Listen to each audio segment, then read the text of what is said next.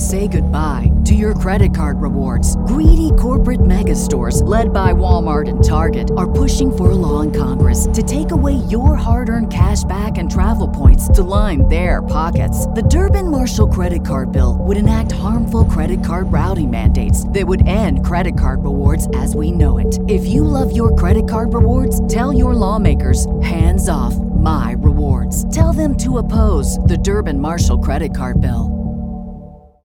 As humans, we're naturally driven by the search for better. But when it comes to hiring, the best way to search for a candidate isn't to search at all. Don't search, match with Indeed. When I was looking to hire someone, it was so slow and overwhelming. I wish I had used Indeed. If you need to hire, you need Indeed. Indeed is your matching and hiring platform with over 350 million global monthly visitors, according to Indeed data, and a matching engine that helps you find quality candidates fast. Ditch the busy work. Use Indeed for scheduling, screening, and messaging so you can connect with candidates faster. And Indeed doesn't just help you hire faster. 93% of employers agree Indeed delivers the highest quality matches compared to other job sites, according to a recent Indeed survey. And listeners of this show will get a $75 sponsored job credit to get your jobs more visibility at Indeed.com/podcast. That's Indeed.com/podcast. Terms and conditions apply.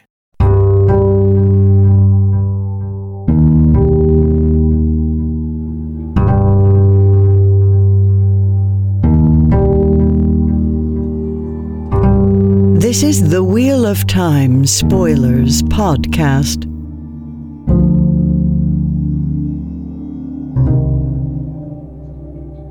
But speaking of social gatherings, I think we have one in this chapter of wives, shall we call it?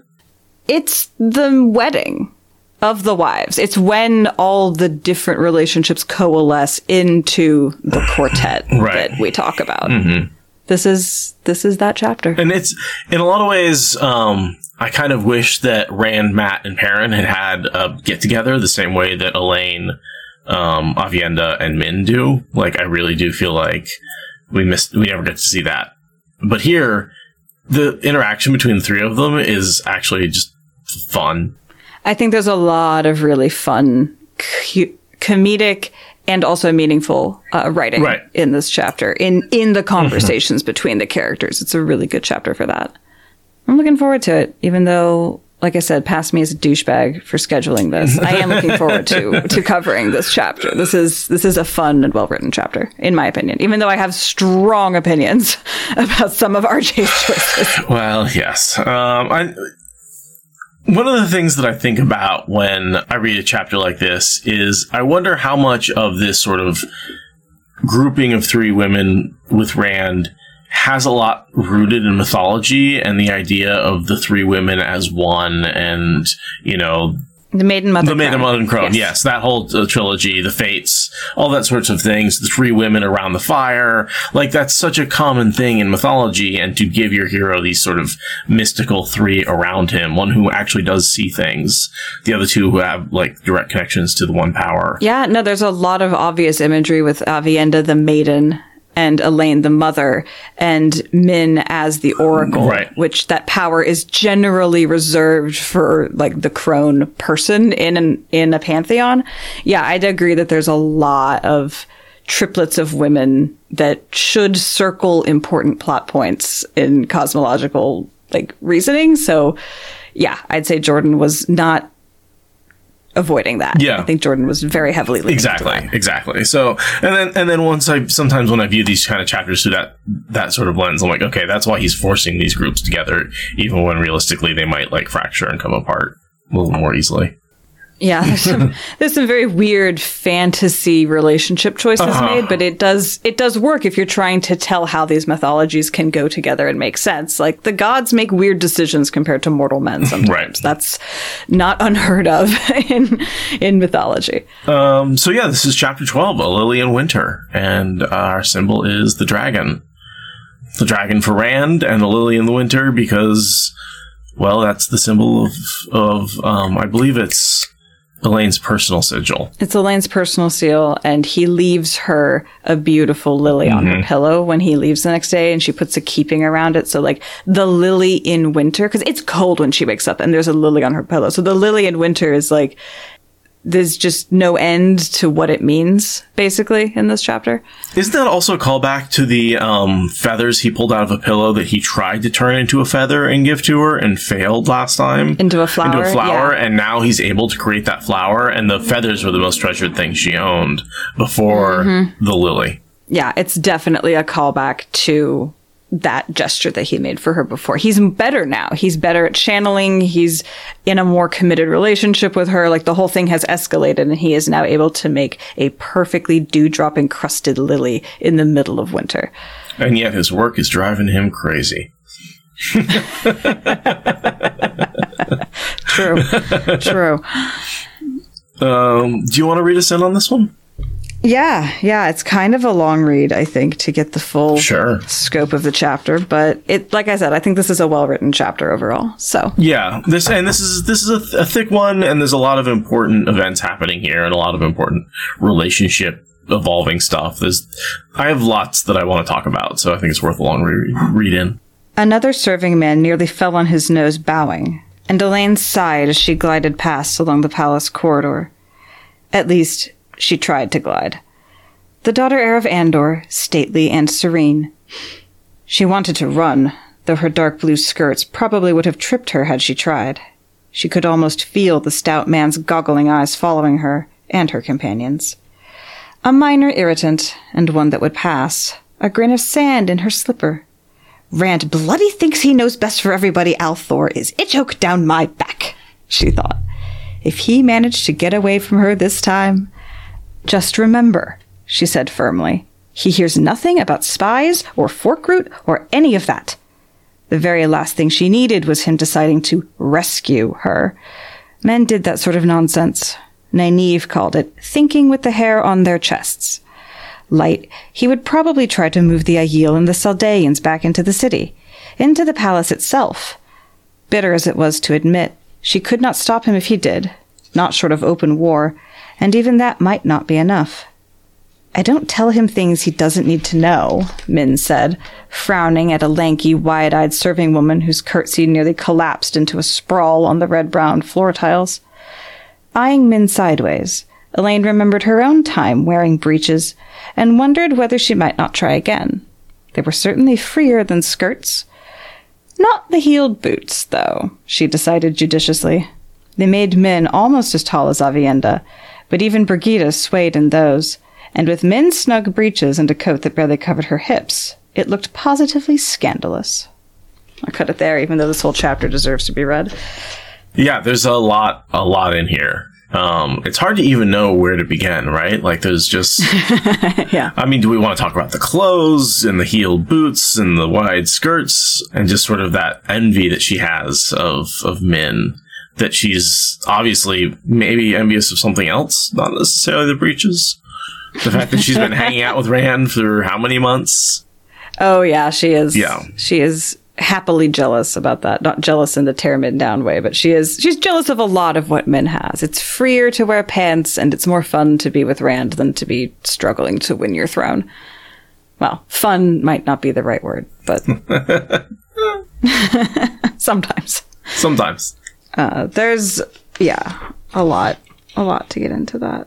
Yeah, so we have our party walking down the hallway in all of their various attires, and they start really interacting and giving us some really funny character building moments. I mean, Aviendha and Min is just sort of a running physical comedy gag throughout the chapter, the way that they keep imitating each other and thinking alike and having the same responses reflexively to things. And it starts here. Right. With you lie to him? Well, no, except when he needs to be lied to, and that's fine, and we all know because women's codes or whatever. When Aviendha is like nodding along, yeah, that's right. Sometimes he does need to be lied to, but I mean, I would never do that. But sometimes he needs to be lied to. Yeah, no, yeah. And then just the constantly pulling out knives at any threat, and the similar sort of willingness to kill for the sake of the person they love. Like there's that. It's Jordan is dropping those little bits all throughout this chapter. Yes, Rand has a type. Yes. There's 3 different women are meeting the criteria, but he has a type. Well, and it's also, he loves to prove his characters wrong, because they're sitting there thinking, we have nothing alike in common. What are we ever going to bond about? Like, I don't know this woman at all. And meanwhile, they're like exactly the same person. Yeah. Mm-hmm. Yeah. Mm-hmm. And Elaine is very worried that they won't like each other because everything has to go right and it all has to happen right now. And she's a peacemaker, so she can't not think about the diplomatic implications of all this knife twirling. But what's really making the party catch the eyes of all the servants is not the 4 of them, but the guards. Right. So that's why the guy's dropping glasses and everything, is because she's got this new set of guards that are essentially Amazonian warrior women, right? Like... the archetype of. Right, yeah. Like, Brigida was having breastplates made to fit women, which Elaine suspected had certainly made the palace armorer's eyes pop. So, I mean, that's that, like, ridiculous, oversized, I have to assume, boob armor that he's definitely saying boob armor, which is, like, so impractical and so historically anachronistic, and there's so many videos online of actual cosplayer armorer historians being like head desk about boob armor. Like, my God, this is not a thing. But of course Jordan's making it a thing. I mean, at this point he has to have seen some of the international covers for his books with like if you know, you know. But again, that's why I come back to legends fading to myth. The myth of these Amazonians and these bronze booby armor is something that was prevalent in the time. And he's saying this is where it came from, right? Even though the palace armorers would never be asked for this because Brigida would actually talk to soldiers. And like, no, this would never be a thing. I know. People were built different in the Third Age.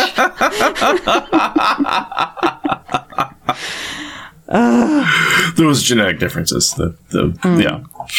I do like overall the look of them with the big fancy hats and the sashes and just the gold tooling. I mean, these are some incredibly flamboyant palace guard strangeness peacock things walking around, and I love the absurdity of it. No, and they're designed to look absurd so that no one takes them seriously, so they get taken down, right? Like, because these are actually competent warriors, competent fighters.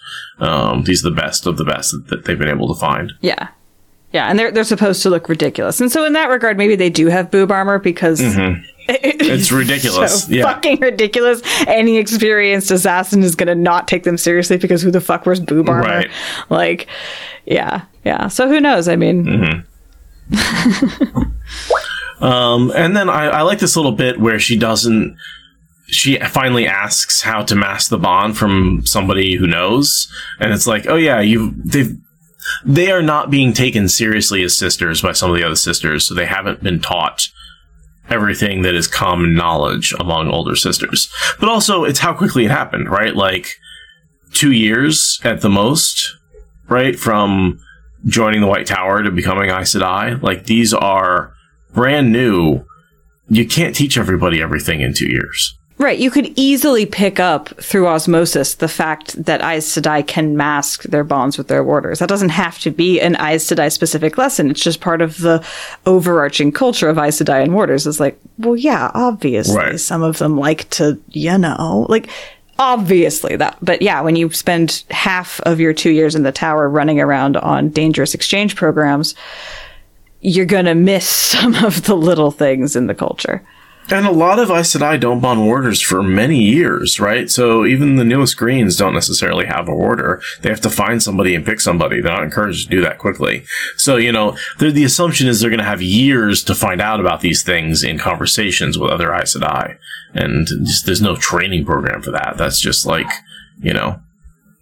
tribal knowledge. Oh my God. It's a work term. I can't believe it's invading my, actual language because I don't like that term. Institutional knowledge. Thank you. I appreciate that. Thank you, chat.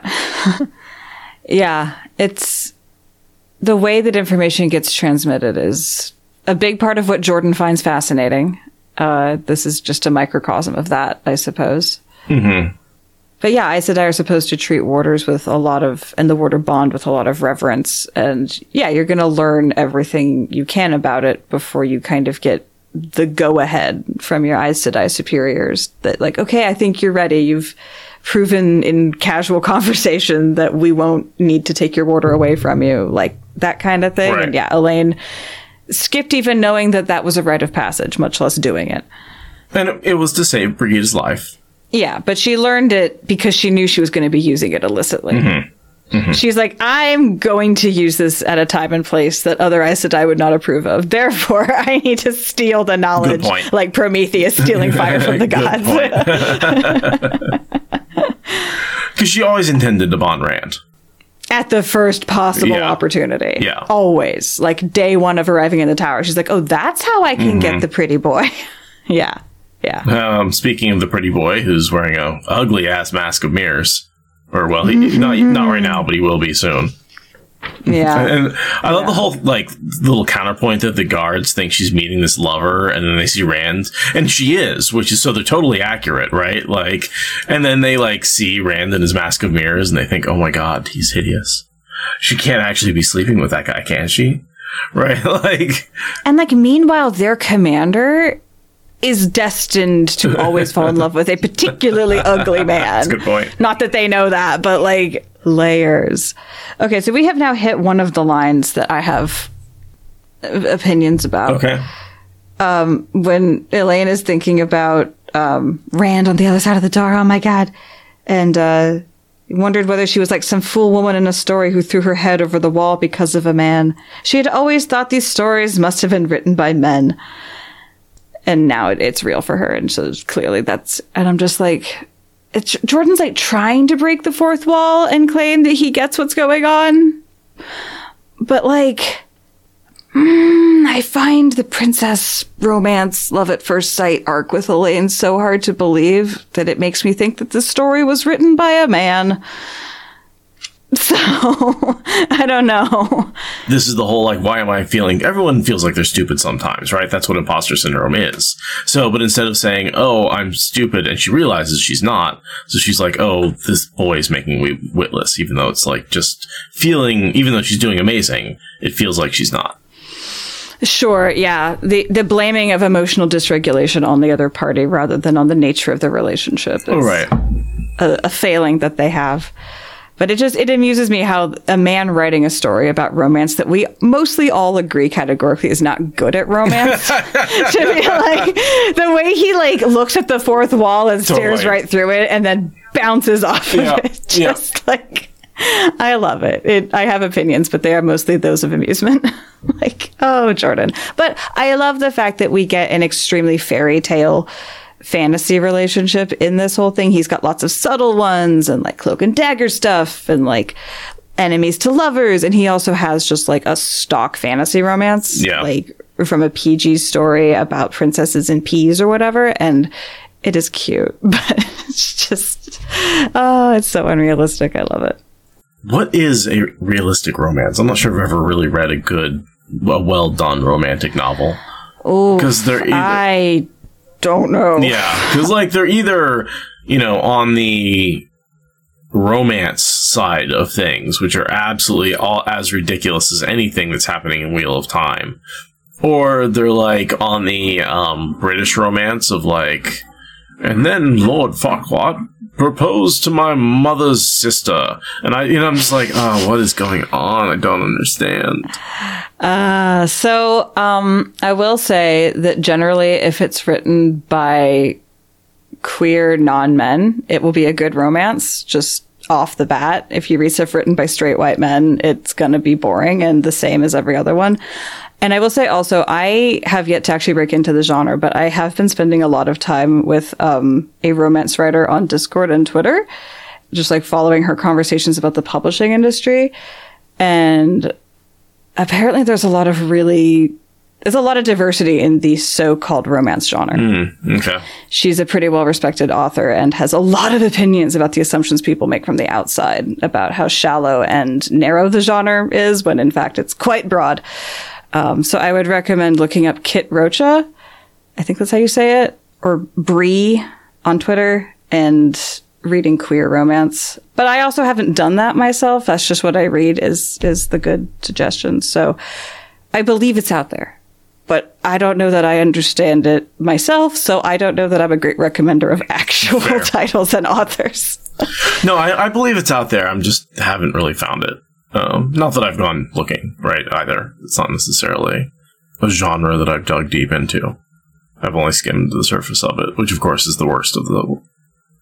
Right, yeah, whatever rises to the top is going to be like the trashiest, least amazing stuff. But, you know, I think a lot of sci-fi has relationships I like, but they're often like friendships and working relationships that may or may not include an element of so-called romance. So I don't know. I'm not the person to ask this question. But they exist, according to impassioned discussions about publishing that I fly on the wall for in a different Discord server. But no, I don't think romance was ever what I read Wheel of Time for. Right? Like, I don't think I would ever be like, oh my god, the romance, that's what really blew me away, right? It was the friendships and the characters and the plot and the mystery and the world and the foreshadowing. Ooh, the foreshadowing. Yeah. All right, I'm definitely going to put some links into the show notes for the people I was talking about for the romance stuff. Because, yeah. Okay. Moving back to the romance that is happening right here. The three girls gather their courage and march into the room to confront Rand, which makes Rand very physically upset. I think he tries to seize the power, but maybe it's honestly just the adrenaline of having the women actually walk into the room. Like, it could be either, honestly. So he jumps up, and we immediately get a reaction where he must embrace the source. It seems like it. Yeah. The gagging and heaving with dry retches is like, I mean, yes, sometimes seeing your crush can be a lot, but it's characteristic of when he seizes the source. So I don't know what he's trying to do with it. He doesn't actually do anything. It's just, I guess, a reflexive grabbing for the hilt of his sword kind of action. Yeah, that's what I'm thinking, is just somebody came in the room, so he immediately reached for the source. The door just opens unexpectedly. Right. It's danger! Right. I'm in danger! Yeah, a little bit, Rand. A little bit. Skosh. Right. But he's finishing up a conversation with Nynaeve, which says, in any case, you win the argument, which is basically, I think they're arguing about whether Nynaeve was going to go with him right away. Right, which is basically the note that we left the last chapter on, is that they would not like it one bit. So this is after however many minutes to hours of arguing. They don't like it, but now he's accepting it because he needs to get away from his girl crushes. Right. And I think whatever other reasons Nynaeve was like, no, I need to go with you. I can't leave you behind. Like, you know, all that kind of stuff. Like, I need to go. Who knows what her argument was. So I'm sure it was. Either way, she wins. She wins, so. Yeah. So she's going. We get this Min and Aviendha saying men at the same time in exasperation. So again, one of those. Because Rand looks right past his two long-lost girlfriends and says, Min, are you coming with me? And it's like, are you fucking kidding me now? Are we a chopped liver? What's happening? But I mean, we've talked about this, how like he basically thinks Elaine broke up with him in a letter, and Aviendha has abandoned him completely to go back and hang out with other people, right? Like, they slept together once. That was a one-night stand. That wasn't a relationship. Right. He thinks that they don't want him, but he still wants them. Right. And he has this whole thing where he knows Min is trying to, like, bring them all into the same room, but he doesn't really know why. And it's just a lot of meaningful eye contact, basically. Min makes the toes joke, which is... Oh, so funny. Yeah. I don't know what anyone's toes have to do with this, or feet either. I'll never not love that line. And I like that later love you, Min. She clears it up that she does know what toe is, and she's just literally making the pun, right? Like, yeah, she's like, I was trying to break the ice. Yeah. That I'm actually not making that joke in ignorance. Like, I love Min. I love Min so much. Yeah, Rand apologizes for sending her all the Suldam and Damani. While also insulting them and, like, not calling them real Aes Sedai and, like, being like, oh, all these other women must have been mistaken for Aes Sedai. There's no other Aes Sedai here other than those two. And they're like, Rand, us, we. And he's like, no, I mean, yeah, totally. Wink. Like, very non-believing. If they didn't have such a short timeline, he would not be getting bonded and fucked senseless today. Right. He would be sleeping in the doghouse until he figured it out. But they're on a timeline, so they just have to forgive all of that. Yeah, and, you know, it's one of those things that Matt does better than Rand. Matt actually acknowledged them as Aes Sedai fairly early on in their journey, and Rand still has trouble with that. In fairness, I don't think Rand's ever been in a position of seeing his people being disrespected by the Aes Sedai the way Matt did. Right? Matt's show of deference really came in the context of, oh no, only I get to fuck with women from my village. All you Aes Sedai can fuck off. I don't think Rand's ever actually had that opportunity, and maybe he'd act differently if he did, at least internally. Maybe not. Matt isn't trying to save the world. He's just trying to save his own skin, so. God. Who would have thought a few sisters running away from Elaida would grow into a rebellion against the White Tower? It's like, it was more than a few sisters. It was half the damn tower. Well, a third. Half of the tower that was likely to get involved. Right. Yeah. A third was always going to hold aside. But right. Yeah, it's his read of the situation from incomplete information is, it shows his biases around Aes Sedai in general, and women in general, and Aes Sedai in particular, like organizations. Like, he thinks that they're doing things very differently than they are. So he mentions Matt, and he touches his forehead because he gets the swirl of colors. So that's another reference to that. And then this thing, at this rate, I won't be surprised if my friends in the tower work up enough courage to come out in the open.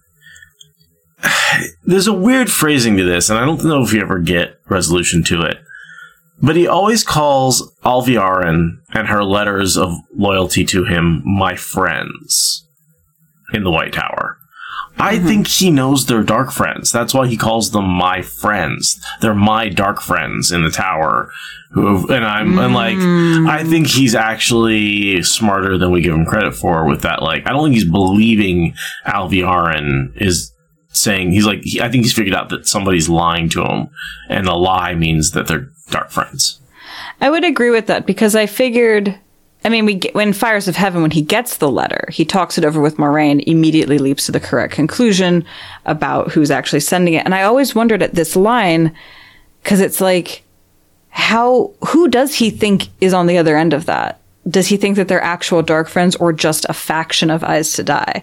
Because this line makes me really wonder. Like, obviously it's someone working against Elaida, but is he deciding that they're dark friends or just undermining Elaida friends? I think that friends is significant. I think he keeps dropping that every time he talks about Alviarin and her friends and the letter and my friend, they're like, we're friendly.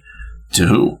The Dark One, right? Like, friends is a loaded word, the same way like children is. Yeah, no, I think you're right. I've never been quite sure about that line, but you make a very good argument. That being said, we never get any evidence for that because he never really addresses that, because Egwene clears them out before they do anything. Yeah, no, that ends up being a red herring of a plot. But it's nice to be reminded of it, that it's still viable at this point. The other sisters, the real sisters, he would have been about to say. Yeah. But then we have one of the rarest of rare things in all of Wheel of Time, which is characters deciding that they need to sit down and talk something out and then actually doing it. Right? It's really weird. It is a little weird. They mostly get Rand to agree to what they wanted him to, but, They talk it out. They talk it out. Elaine says, we need to talk about this. Mm-hmm. And then they do. Mm-hmm. And they come out of the conversation with like a new understanding of their collective relationship. It's just, if this happened more often, we wouldn't have so many books. Right. I love Lan and Nynaeve's reactions through this whole thing. Because they're basically the mom and dad, right? Of this group of people. Mm-hmm. They're the elders in the room who have like more maturity. And they're like, y'all are doing what? Kids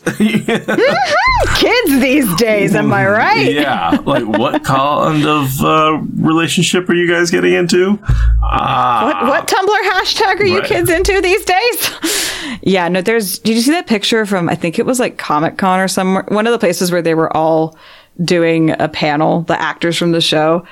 And there's one picture of Daniel and Zoe sitting next to each other, and they just both have this look on their face, and they're looking off camera, and it was captioned like Lan and Nynaeve when Rand professes his love to the three girls, because it was exactly the face that you imagined them making. Just like, what? What did I just hear? What words just came out of your mouth? Excuse me. Excuse me. Oh, the most awkward fucking thing to have to sit there and witness. But yeah, it's an incredibly straightforward and awkward conversation where they all profess their love for each other and the air is just cleared, cards on the table. And Rand's like, are you sure? You know what it means? You know, or well, that's more when they want to channel or when they want to bond him. First, he just says it all because he assumes that if he says, I love you all equally and I would be with all three of you if I could, that would make them all leave him alone. Right. That's the thing he was trying to avoid. But now he's like, fine, cards on the table. Please run away now. And Nynaeve shrieks at him for saying it. It's delightful. And then each of the women responds in her own way. Elaine says, I love you and I want to marry you. Aviendha says basically the same thing, but she says it Aiel, right? My heart is in your hands, and if you make a bridal wreath for me, I will pick it up. And then Min, being delightfully raunchy, says, if you don't know by this time that I love you, then you're blind, deaf, and dead. Which is like, whoa, Min, okay. What? Okay. Yeah, I mean, let's just say her method of expressing her love is physical touch. Yes, her love language is comforting. Yes. Let me comfort you, Rand. Yeah. This is what leads to all the memes of people like the universe sitting on Rand's shoulders, sitting on Min's dump truck ass. Right? Like that's the level of things that are being supported. God. What has the internet done to me? Too much. Yeah, far too much. Oh, man. Don't want to talk about that. And I like that Rand says that he would be willing to marry all three of them. Mm-hmm. Like, he doesn't really ever seem to feel like he has to pick. Min spends some time thinking about, well, which one's he really going to marry? And there's a bit of that, but I feel like Rand is always like, I'll take as many of them as will have me. Right. And if I can have all three, I am super into that. And I like that he never questions that aspect of this relationship. He never puts one above the others. Exactly. Yeah. He's like, I couldn't. You can choose. You can decide who I get access to, but I could never pick one over the other. And then they all look at him like he's a pastry and say, we need to go talk about something else in a different room where mom and dad aren't watching. Come upstairs to my bedroom and we need to talk. We need to study for our tests. Yep, that's what we're doing. It's finals. I mean, the last battle. Yeah. And then Nynaeve starts, instead of challenging them, she starts blathering. And Elaine is like, what on earth is Nynaeve hiding if she's going to allow us to do this? And we, of course, know that it's the part where she's going to steal a bunch of Angreal and run away with Rand to go cleanse the source. Oh, that little thing? Yeah, that little thing. Yeah. You know. Just a little side quest while you're, saving the world. Side quest. Minor side quest. It really does, at this point, kind of feel like a side quest. It's like, oh yeah, by the way, we need to make sure it's cleansed before we can save the whole world, or else it's not going to mean anything. It's like one of those side quests you have to complete in order for the boss battle to unlock, but it's still just a side quest at the same time. Yeah. Which is even more the case when nobody reacts to it. Like, we cleansed the source, and it's like, yeah, sure you did, buddy. Let's go, get on, come on. Yeah, it really only counts for the boss battle, not any of the plot in between. So yeah, Rand puts his face back on, and Min and Aviendha have another bonding moment where they both have very similar opinions of how incredibly terrible his disguise is. That face would make a goat faint. It's good. I am who I am. You just don't see it, Rand said. He did not have to pick something so elaborately disgusting. He's projecting a lot of his self-loathing into this mask of mirrors. A rose by any other name would be as grotesque. Yeah, and then I enjoy the two guards women just having a ridiculous reaction, being like, well, that's not her lover. Good God, that man is ugly. I would not tap that. Yeah. Like, they're both looking at each other like, I wouldn't tap that if you paid me. Whenever I see two guardsmen reacting to what the nobles are doing in a comedic way, I always think of Shakespeare and his, two idiots standing outside a door, right? He has that so much in all of his writing. It's just hard not to see this is just a little bit of Shakespearean going on right there, which is, of course, entirely appropriate for Andor and Caemlyn and Rand and all the stuff that's going on. Also appropriate for how well read Jordan was. Right. How much he appreciated all the fine things in life. I'm sure that a few hat tips to Shakespeare were on his list of things to do with this series. You think? Yeah. One or two. Right. One or two. Well, it's also, they talk about a lot of times they're writing about the same thing, which are these myths and legends, right? So, like, of course, Shakespeare's writing about myths and legends and kings and, Naturally. Naturally. So they go into the room with him, and the guards are like, really? And the girls are like, yes, really, and shut the door. And Rand immediately is like, I need a drink, which is a very uncharacteristic thing for him to say when we're in his POV, but also doesn't seem out of character given how stressed he is and how often he clenches a wine cup to death in various instances. Well, I mean, don't forget he's like seizing and letting go of the source to put on the Mask of Mirrors, so that's probably making him pretty nauseous. So I think he just needs something to like wash the nausea out of his mouth and to the back of his throat. Sure, a little antiseptic sting. Yeah. Just like, all right, wake up. Yeah, exactly. And he's like, she sees that he's not channeling, right? He's not warming the wine. He's not floating it on air. He's not doing any of the stuff he would do as a normal channeler who wants to use the power and will find any excuse to do so. Now he's avoiding using the power because it's making him nauseous and sick. He used to be flamboyant, and now he's conservative. Right. What's going on? What's going on, Rand? Are you sure you're not sick? And it's like, no, I'm just going insane. That's all. Yeah. I'm not sick. I am sick. And I do think that the nausea is actually an effect of the crossing balefire streams and the way his thread is crossing over with Moradin's. You think it has more to do with that than the channeling sickness per se? Yeah, I do. I do think that his seizing of the power, what that sickness he gets when he grabs it, is caused by the doubling and the double vision he gets and the sort of the bouncing back and forth between him and Moradin. Because he sort of makes that connection with Moradin every time he seizes the one power. Does that mean Moradin makes that connection with him whenever... Oh, no, Moradin doesn't seize the one power. Moradin seizes the true power. So it wouldn't go both ways just by virtue of the choices Moradin makes.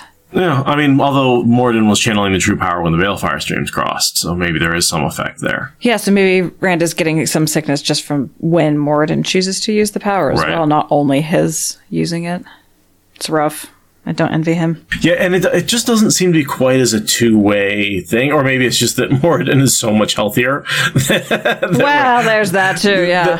I do have a theory that possibly part of Rand's strength is actually stealing from Moradin, and Moradin's weakness is being stolen from Rand's, sick, cut, wounded body. And the reason that Rand is able to keep going is that he's actually, basically using the strength of Moradin's body. Kind of like a warder Aes Sedai, like being able to draw strength from your warder. Right. But basically, Moradin's experiencing all the pain that Rand's in, more so than Rand. And that's almost why he's able to shrug it off, is because he feels like he's in the healthy body, because he's inside Moradin's body. I don't know, Rand's been dissociating from how broken his body is since book 1. True, yeah. But he's got a lot to dissociate from now, so if Moradin can take even a little bit of that. That's what I'm thinking, is some of it's on Moradin, because we know Moradin's feeling his pain, right? And that gets more pronounced as we get through the timeline, right? I think so. It gets more obvious, or more acute as time goes on. So yeah, that makes sense. And sort of the reason I think that the bond becomes more intense is that they start as separate threads, but the pattern is merging them together into one thread, and that moment is going to be at the last battle, right? And that as we approach that moment in time, the pattern sees this opportunity these two people are together, one of them's going to die, I can just redirect those two threads into one, and I don't have to worry about the consequences of the paradox of them balefiring balefire. Mm-hmm. And so that there's this interesting intersection of the two of them that the pattern's creating. Yeah, I'm nodding to that.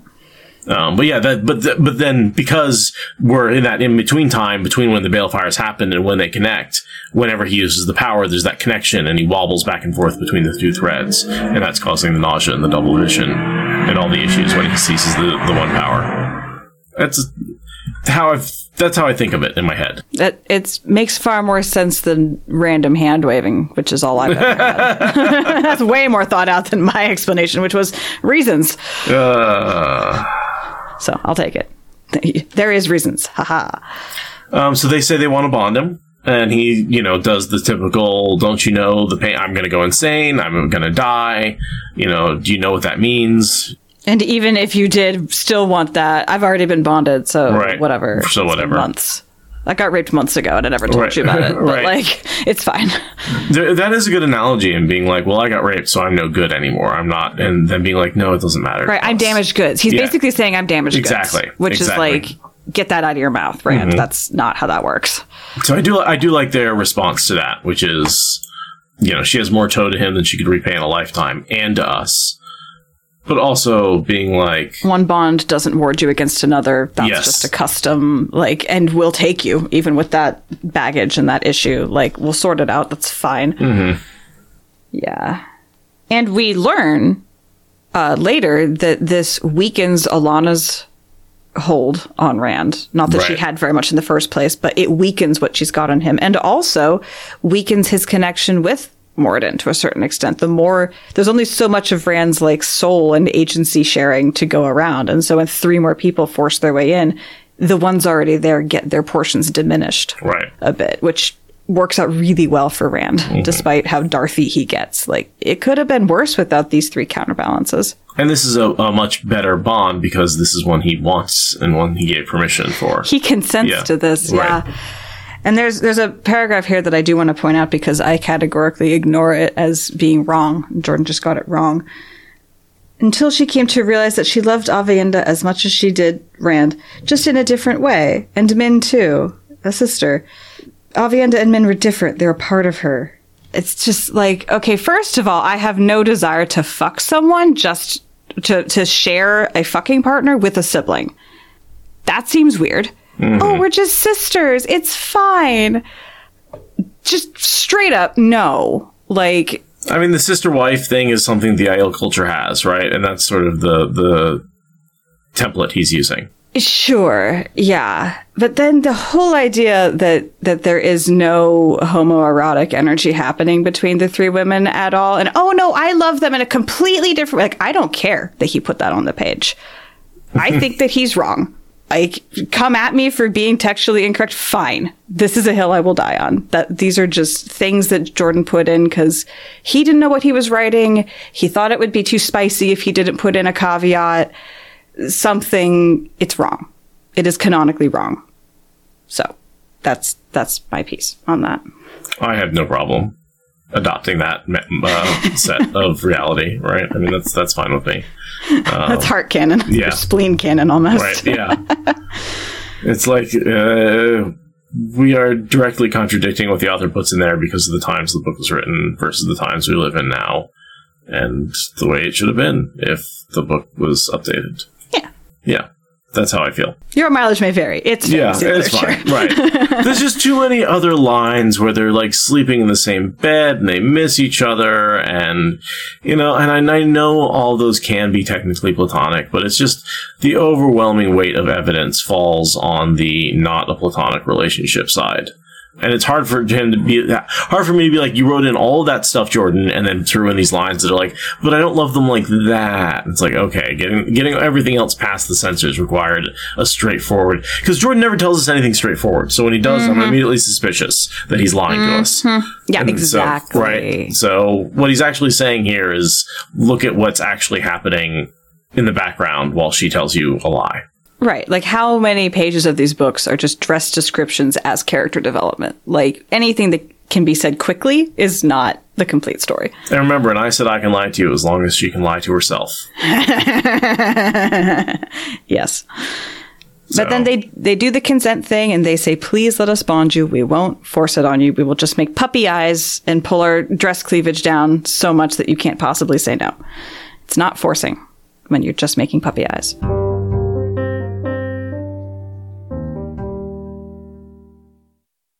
Say goodbye to your credit card rewards. Greedy corporate mega stores, led by Walmart and Target, are pushing for a law in Congress to take away your hard-earned cash back and travel points to line their pockets. The Durbin-Marshall credit card bill would enact harmful credit card routing mandates that would end credit card rewards as we know it. If you love your credit card rewards, tell your lawmakers, hands off my rewards. Tell them to oppose the Durbin-Marshall credit card bill.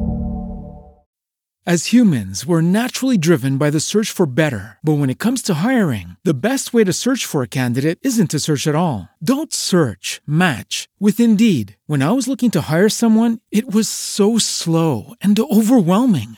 I wish I had used Indeed. If you need to hire, you need Indeed. Indeed is your matching and hiring platform with over 350 million global monthly visitors, according to Indeed data, and a matching engine that helps you find quality candidates fast. Ditch the busy work. Use Indeed for scheduling, screening, and messaging so you can connect with candidates faster. And Indeed doesn't just help you hire faster. 93% of employers agree Indeed delivers the highest quality matches compared to other job sites, according to a recent Indeed survey. And listeners of this show will get a $75 sponsored job credit to get your jobs more visibility at Indeed.com/podcast. That's Indeed.com/podcast. Terms and conditions apply.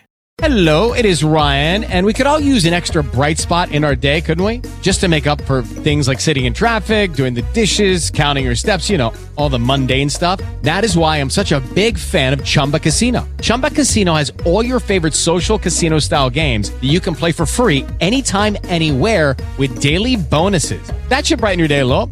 Actually, a lot. So sign up now at ChumbaCasino.com. That's ChumbaCasino.com. No purchase necessary. VGW Group. Void where prohibited by law. See terms and conditions. 18+.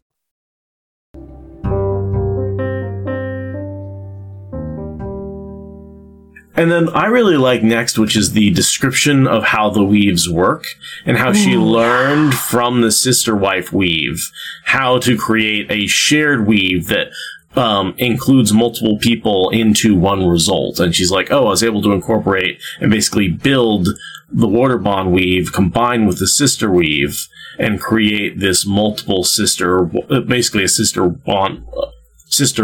water weave. Yeah. It's brilliant. I love the description. And then the way so that she embraces the power and creates a bond between herself, Elaine, and Min. And then Aviendha creates a bond between Min and Aviendha. And by having those shared sort of gears over Min becomes the bond between the two of them. And she, and then that becomes the three of them. And the four is, there's, right, two bonds on Min, one on Elaine, one on Aviendha. Those are the four. And they become three because the two on Min bond together and become the same thing. So then four weaves, or rather three now, yet they all seem the same weave. Yeah, yeah. And then from that grouping, which brings the three of them together, they reach out and they each have one bond that they weave together. So that's three bonds that weave together and touch Rand at the same time, and they each get an equal bond because that one bond becomes three. Right, those three like braid together into one cord, which is then the water bond. Exactly. Yeah. It kind of reminds me of the way that the overlap work. It makes me almost feel like it's some sort of like molecular bonding. Like there's like an electron sharing kind of like it's visually pleasing the way he writes it, and it feels like it follows some like very mathy geometry rules for like making these things collapse together and hold together with his rules. And again, given that he was a physicist, like the grace and beauty of how he describes this just feels based on sound principles, you know, for his magic system that he created out of his brain. And they're like entangled weaves. Like they're two weaves, but they're the same weave. Like it's very wibbly wobbly, spacey wacy. But I think it's prepping you for picturing the weaves because, you know, the whole apex of this book is the cleansing. Right. Which is a huge, like, really detailed description of how weaves are actually moving. And there you've got the interaction of Saidin and Saidar. This is really a warm-up of being like, okay, like, there's some real intricacies happening with these weaves. And as our characters have leveled up, they understand what's going on to the point where they can actually stitch together other weaves and create something new and novel. And that's what Rand is going to be doing, only he's doing it on a grander scale with a bigger power base. And, you know, doing it to cleanse the taint. Right. And we kind of saw what that could look like with the Bowl of the Winds, but it was just so big. This is getting us down to this very, very, like, granular detail, which is, really what he brings into the cleansing. Is like, it starts out at this, you know, subatomic level, right? The essence of reality itself is where the power exists. And then it also is like a world-changing thing. So, yeah, it's so fun when our characters get, into higher levels of knowing how the power works so they can tell us what's happening better. And, you might also say it's like Jordan settling into his world a little bit. Yeah. He's established all the rules very well, and now he can, maybe bounce off those rules a little bit and really create something new and interesting. Yeah. He gets to play in his sandbox now. Yeah.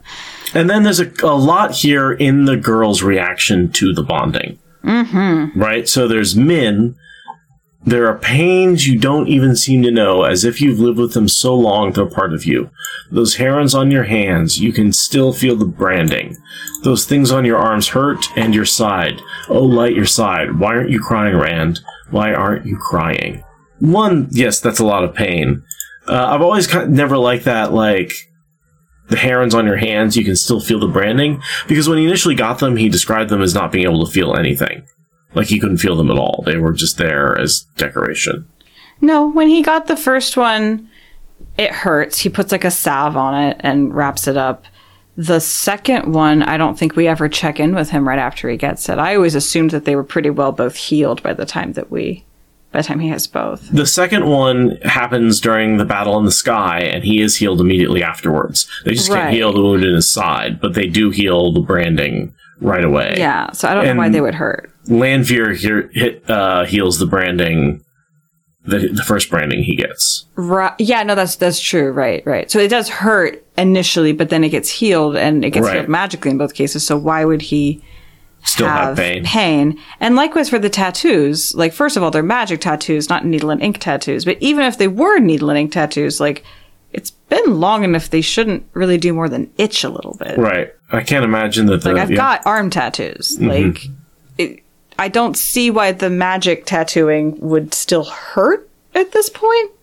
But he is in so much emotional pain that attaching it to his physical traumas makes some sense. You can't just be like, oh, you're in a 12 out of 10 on the pain scale. Right.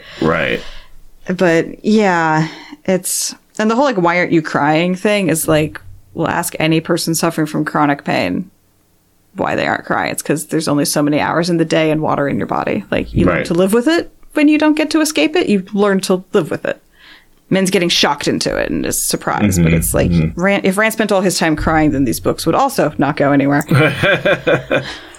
Yeah. He has to just power through, like people who live with chronic pain. Like, next we get the line from Aviendha that for some reason we've all decided represents Rand's Dragonmount moment. Mm-hmm. For some reason we decided that when Avi says the veins of gold that represent love, the veins of gold, you really do love me. For some reason we've all decided collectively that means the moment he gets epiphanized on Dragonmount. I don't know why. Well, because it's the moment when he realizes the point of living is his love for these three women. Right? The veins of gold is what convinces him. Because, I mean, that is the title of the chapter, first of all, is Veins of Gold. Yeah. Oh, okay. So we haven't been making that up out of fucking nowhere. Okay, good. I feel vindicated in us. Yeah, no, that's a very important point, is that the love he feels, which we see here, right? We see Aviendha, and he doesn't realize what it is. He just describes them as Veins of Gold. But here we get the translation, Veins of Gold are the love for these women. And it makes sense in context. He's talking about how love is the reason we get to live again, so we can love again, so we can try again. And that's the whole point of life. And that's why I'm not going to end the wheel, right? So this is a huge important moment for what I might actually say the more important moment than the last battle, right? Because I've always argued that the Dark One himself can't destroy the world. He has to convince the dragon to do it. That's why everybody's terrified of the Dragon Reborn. The Dragon Reborn is the only one who can actually break the wheel. Right.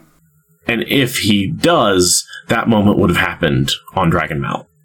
But instead, he makes the decision, and Veins of Gold stops that. And I basically think from that moment on, the wheel cannot be broken. They've essentially won the last battle in that moment.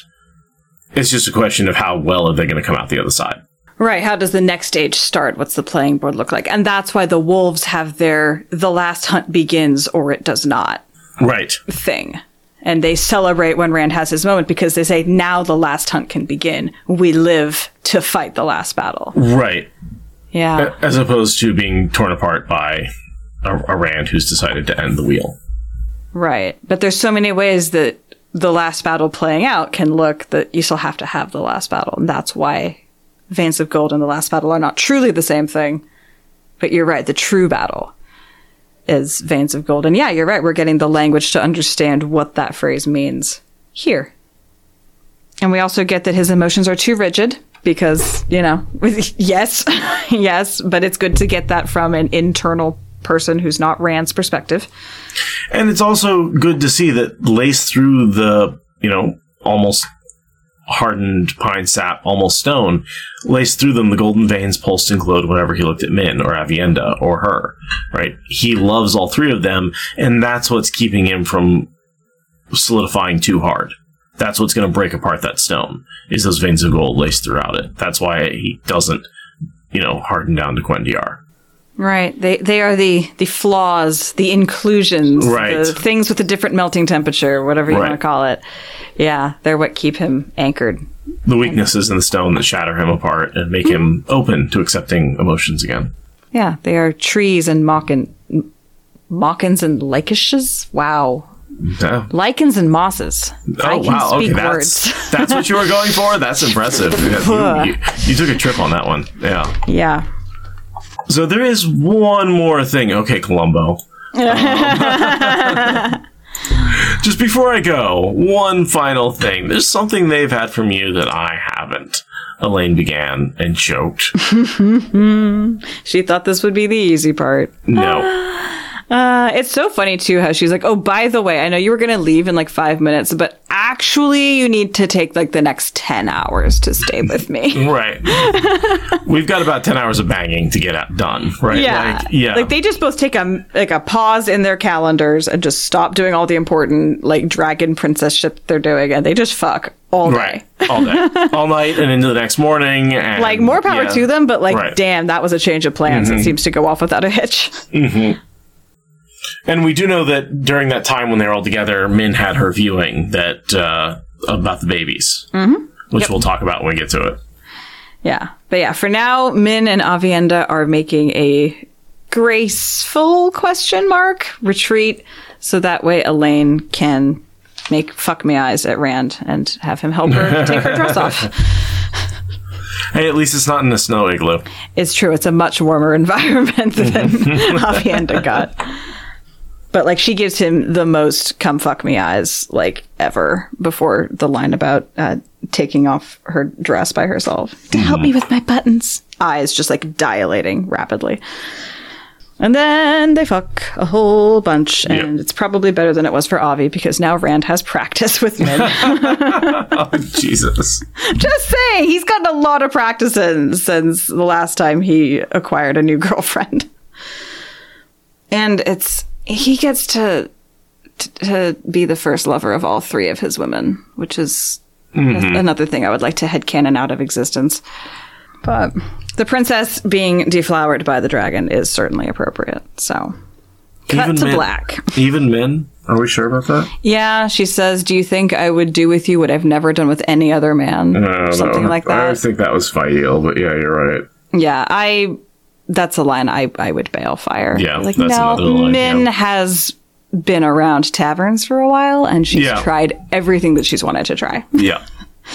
Let's add that to the heap of things Jordan put in there just to get past the censors. Mm-hmm. Yeah, we'll put that on that pile. That seems appropriate. So this is the least cut to black sex scene of the whole series, honestly. It's cut to black, psych, it's going to be the entire conversation for the next POV, but not with the people actually doing the act, only with other people. Because everybody and their fucking mother is experiencing this sex. Oh, God, it's so much. It's so voyeuristic, but Shall in we the start wrong the way. list? Oh, let's go. All right. So Rand and Elaine, right? Connected to Elaine, you've got Brigitte. Connected through the Warder Bond, you have Min and Aviendha, right? Mat and Perrin, if they think about Rand, get to see it. Anytime in the next 10 hours. Seems likely. Seems like they might see something. Certainly there's quotes later to be like, why is Rand naked with that girl? Oh, yeah, okay. That's with Min, but yeah, totally. Min, yep. Moradin is experiencing what Rand is feeling in his body. Alana, his first bond. Yeah. His first Aes Sedai. His first Aes Sedai bond. Has a warder. Right. Who was also then probably experiencing some of the feelings. Yeah. That his at least experiencing Alana's reaction to those feelings.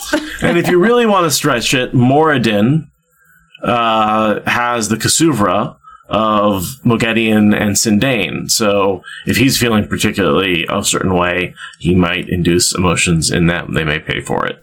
Yeah. It wouldn't be a direct sexy feeling, but they may get some emotional dysregulation signals from Moradin fondling the Kasuvra and maybe crushing them. So that takes us to 9 2/2, which adds up to 10. That's a lot of people for what is supposed to be a private moment. I mean, technically, Rand and Elaine are 2 of those, so take it down to 8, but it's too many. Like, unless everyone consented to it and you're on a stage, why are there this many people? Rand, and I mean, LTT. He's thumbing his ear and humming. I mean, you're not wrong. He definitely likes Rand's taste in women. Yes. Gee, I wonder why Rand and LTT have the same taste in women. Oh, God. So yeah, no, there's a lot of people, fictional or not. I mean, I guess they're all fictional technically, so Not Brigitte. Brigitte's a real person.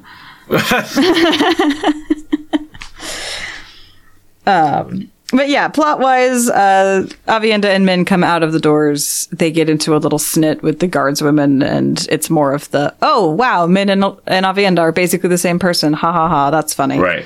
And they walk off. Min has this funny thought where she wants the guards to stay out of Elaine's hair, but also she hopes that they'll keep her out of trouble. And just like, Min, you're trying to have it both ways. No. No. Anyway, the important thing that I noticed here is that Aviendha puts on her bracelet. Mm-hmm.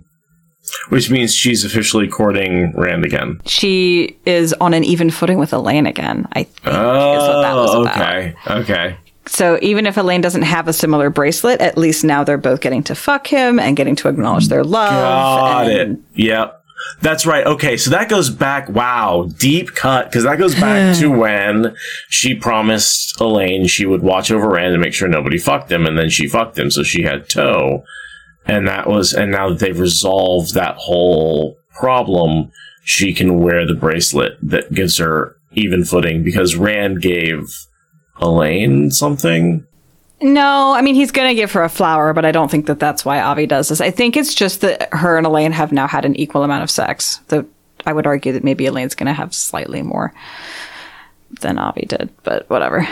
One night, we'll say. Yes, but that means that she can wear the bracelet again because she's back on even terms. She's in a relationship with Rand. Yeah, it doesn't mark her betrayal of Elaine anymore. Right. It used to mark her betrayal. I mean, she had nightmares where that was like the manacle holding her down as she ran away from Rand. Like, it's no longer a sign of shame. Now it can again be just a token of the fact that she's really into that guy. I also think it had to do with the dreams and prophecies that she had when she became a Wise One apprentice. Oh, right? her three ring future visions. Right. So I think in some of those, it was an indication that once she got the bracelet, she was inevitably going to be in love with Rand. Right. So I think there's maybe that was like a sign to her that she was, going to be in a relationship with him. Yeah, because you're right. When he first gives it to her, she puts it on like it's a poisonous snake or something. And I never quite understood that. But you're right. I bet that it totally was a icon in her future visions. And yeah, it's a really important token of her relationship to Rand. And like you said, Rand's been going around thinking that they don't have a relationship. Avi's been carrying this bracelet with her, but not feeling like she can wear it. Like their relationship was on a very different footing than it is now. And so her going to put the bracelet on says, yes, I know where Rand and I stand. And obviously then she has her whole Wise One apprentice identity crisis later. But for now, she's feeling much more secure in the use of that bracelet as a token. And then another one of these weird lines about poly stuff that RJ is just like, what's happening with... If Min is thinking that with Elaine, it almost isn't like sharing Rand at all. I was just like, even if I like, I can't imagine being like, well, I'm not sharing someone. Like, if you were in a relationship with multiple people, I still feel like you would have some personal autonomy. Just because we're friends doesn't mean we're the same person.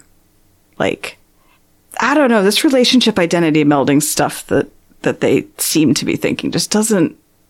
We're such good friends. It's like we don't even have possessions or relationships of our own. We're just the same person. What? Yeah. Emotional communism. Right, what? Right. Those internal thoughts aren't always the best with, again, we've talked about Jordan's failings. That seems to be. I mean, maybe someone thinks like that. Maybe that's someone is feeling seen by that phrase and that it describes their experience, but I'm not resonating with it in the slightest. I think it's like, how do you get to the point where you're like, you realize you're not jealous, and how do you articulate that to be like, I'm really just not jealous of this person, like I feel like I'm okay with sharing, and I think that that's what she's trying to convey. Yeah, and like I do get that, because jealousy is to me an emotion that's very confusing. So I get him fumbling around describing a non-jealous attachment. Right. But like that's as far as I can follow the way he actually describes it. Like, I don't think that that's the only way to experience non-jealousy. Kind of like how he like inverts a power structure and calls it a matriarchy, even though it's like, no, you just made a patriarchy where there's queens more often. Like, you didn't actually change the structure of society. You just made it more common for there to be queens. And like, it's a female empowered world, and it's not really, but like, that's what he was trying to do. And so he's trying to write what not jealousy looks like, but it's like, you just wrote the opposite of jealousy, not actually the absence of jealousy. I don't know. Sure. I don't understand jealousy. So again, like romance, I'm really fumbling with what bothers me about this. I don't have the right language. I think it's interesting that she thinks of herself more in a competition than in a jealousy, right? Like, I wonder if I could create that same effect, right? And that's sort of, she has that thought and she realizes that's a very weird thought to have. There's a certain preconception about, I think, what people should be thinking when you're in these kind of relationships. Yeah. And she thinks also about like, well, which one's he really going to marry? Like, we say we're all going to share, but like ultimately he's going to pick one. And like, yeah, it's weird. I do like that each of the three women does have their own approach to how they negotiate the emotional weirdness of this. They aren't all carbon copies of each other when it comes to how they think about what sharing should be and how they feel about it. Like, each one has her own very culturally informed hurdles to overcome. Yeah, good diverse writing, even if you don't agree with every single one of those perspectives. Like, he is writing different perspectives. Yeah, and I appreciate that. It gives me more angles to find wrong things at. So we get the trick with the handkerchief where you're supposed to tie off the emotions in the bundle. That does seem to be linked to the ability to channel, to tie that off. And as we've seen with these bonds, there is, right, if you bond a man who can channel, you can't control him. There's aspects to the bond where someone who can channel can do something with it, and someone who can't channel cannot. I had linked it more to the sweating, non-sweating, the not sweating trick. That was how I thought of this, is that the mental control that a channeler has that allows them to ignore temperature is the same thing that allows them to bundle up the emotions. That was the mechanism I was blaming, but you might be right. And I've argued many times that, like, the ability to bundle up that weather sense and ignore it is actually linked to the ability to channel, not just, I mean, they say anyone can learn it, but, like, the only people we ever see doing it are channelers, so... Exactly, and here we have Min and Brigitte both try the handkerchief trick and fail, while Aviendha has no problem with it. So it feels like they're related in that way. And it doesn't seem like a difficult thing to learn, right? If she doesn't, like, first try, as soon as you say it, I bundle up those emotions. Yeah, it seems like it'd be as easy as learning how to, like, cross your eyes or walk on a balance beam. Like, it would just take a second, and then you'd figure it out. So, Min is stuck with full like 4K HD input from Rand and Elaine. I mean, mostly just Rand. Because I guess she doesn't really actually have a bond with Elaine. She's only got the bond with Rand. Well, that's a good question, because they did that sister bond sort of beforehand, where they linked the three of them together and then bonded Rand as one.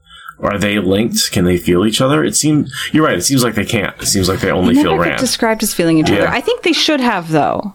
I think that was a mechanical miss on Jordan's part. I think there should have been some wardering between them. But maybe not. I guess that's not how it works with greens and their multiple warders. But there's only one channeler in that scenario. But we know Elaine and Avienda are linked through the First Sister ceremony, so they do feel what the other one feels. Right. It's just not Min who's included. Which, by the way, is another link we didn't really include in our who gets to feel what.